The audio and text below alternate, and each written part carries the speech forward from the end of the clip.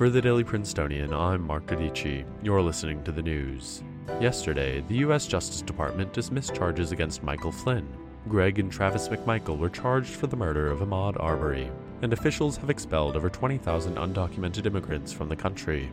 It's Friday, May 8th. Yesterday, the U.S. Justice Department dismissed charges against Michael Flynn, the first national security advisor in the Trump administration. Flynn had twice pleaded guilty to lying to the FBI about conversations with Russian diplomats following the election in late 2016, but President Trump had previously hinted that he might issue a presidential pardon in the case. Attorney General William Barr's department claimed that the content of the lies had not been relevant to the FBI investigation, and argued the FBI should never have investigated Flynn in the first place. Career prosecutors and other Justice Department officials were stunned by the move, for which there is little precedent. A federal judge in Washington will now decide whether or not to dismiss the case altogether. Yesterday, the Georgia Bureau of Investigations charged Greg and Travis McMichael with murder and aggravated assault over 2 months after the latter shot and killed Ahmaud Arbery. Greg McMichael, the father of the alleged shooter Travis, used to work for the Glynn County Police Department, as well as one of the local district attorney offices, which thus recused itself from the investigation. The case was deferred to Waycross District Attorney George Barnhill, who wrote that he did not, quote, see grounds for an arrest of any of the three parties, unquote. Barnhill later recused himself due to personal connections, and the case then bounced to Atlantic Judicial Circuit District Attorney Tom Durden, who brought in the Georgia Bureau of Investigation. Arbery was out for a jog when he was pursued by the McMichaels and William Bryan, who thought he was a burglary suspect.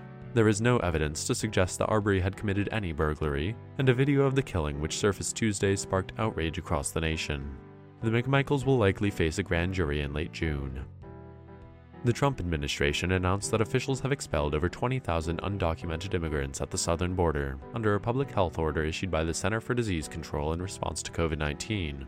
The administration says that the order, which cites a World War II public health law to decrease the burden on medical services, allows officials to circumvent laws surrounding the processing of migrants and asylum seekers, including unaccompanied children. The order is set to end on May 20th, and it is unclear at this time whether it will be renewed.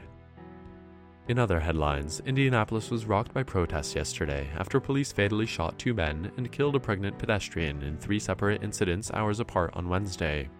Michigan Governor Gretchen Whitmer extended her state's stay-at-home order despite recent protests against the restrictions, but in accordance with recent evidence that the pandemic is not yet over. President Trump will send ventilators to Russia to aid in the COVID-19 response there.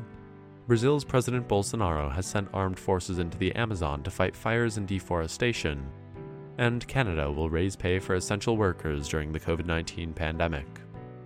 If you're in Ringgold, Oklahoma, expect thunderstorms in the morning with skies clearing in the afternoon. Temperatures will stay in the 60s all day but should drop to the 40s overnight.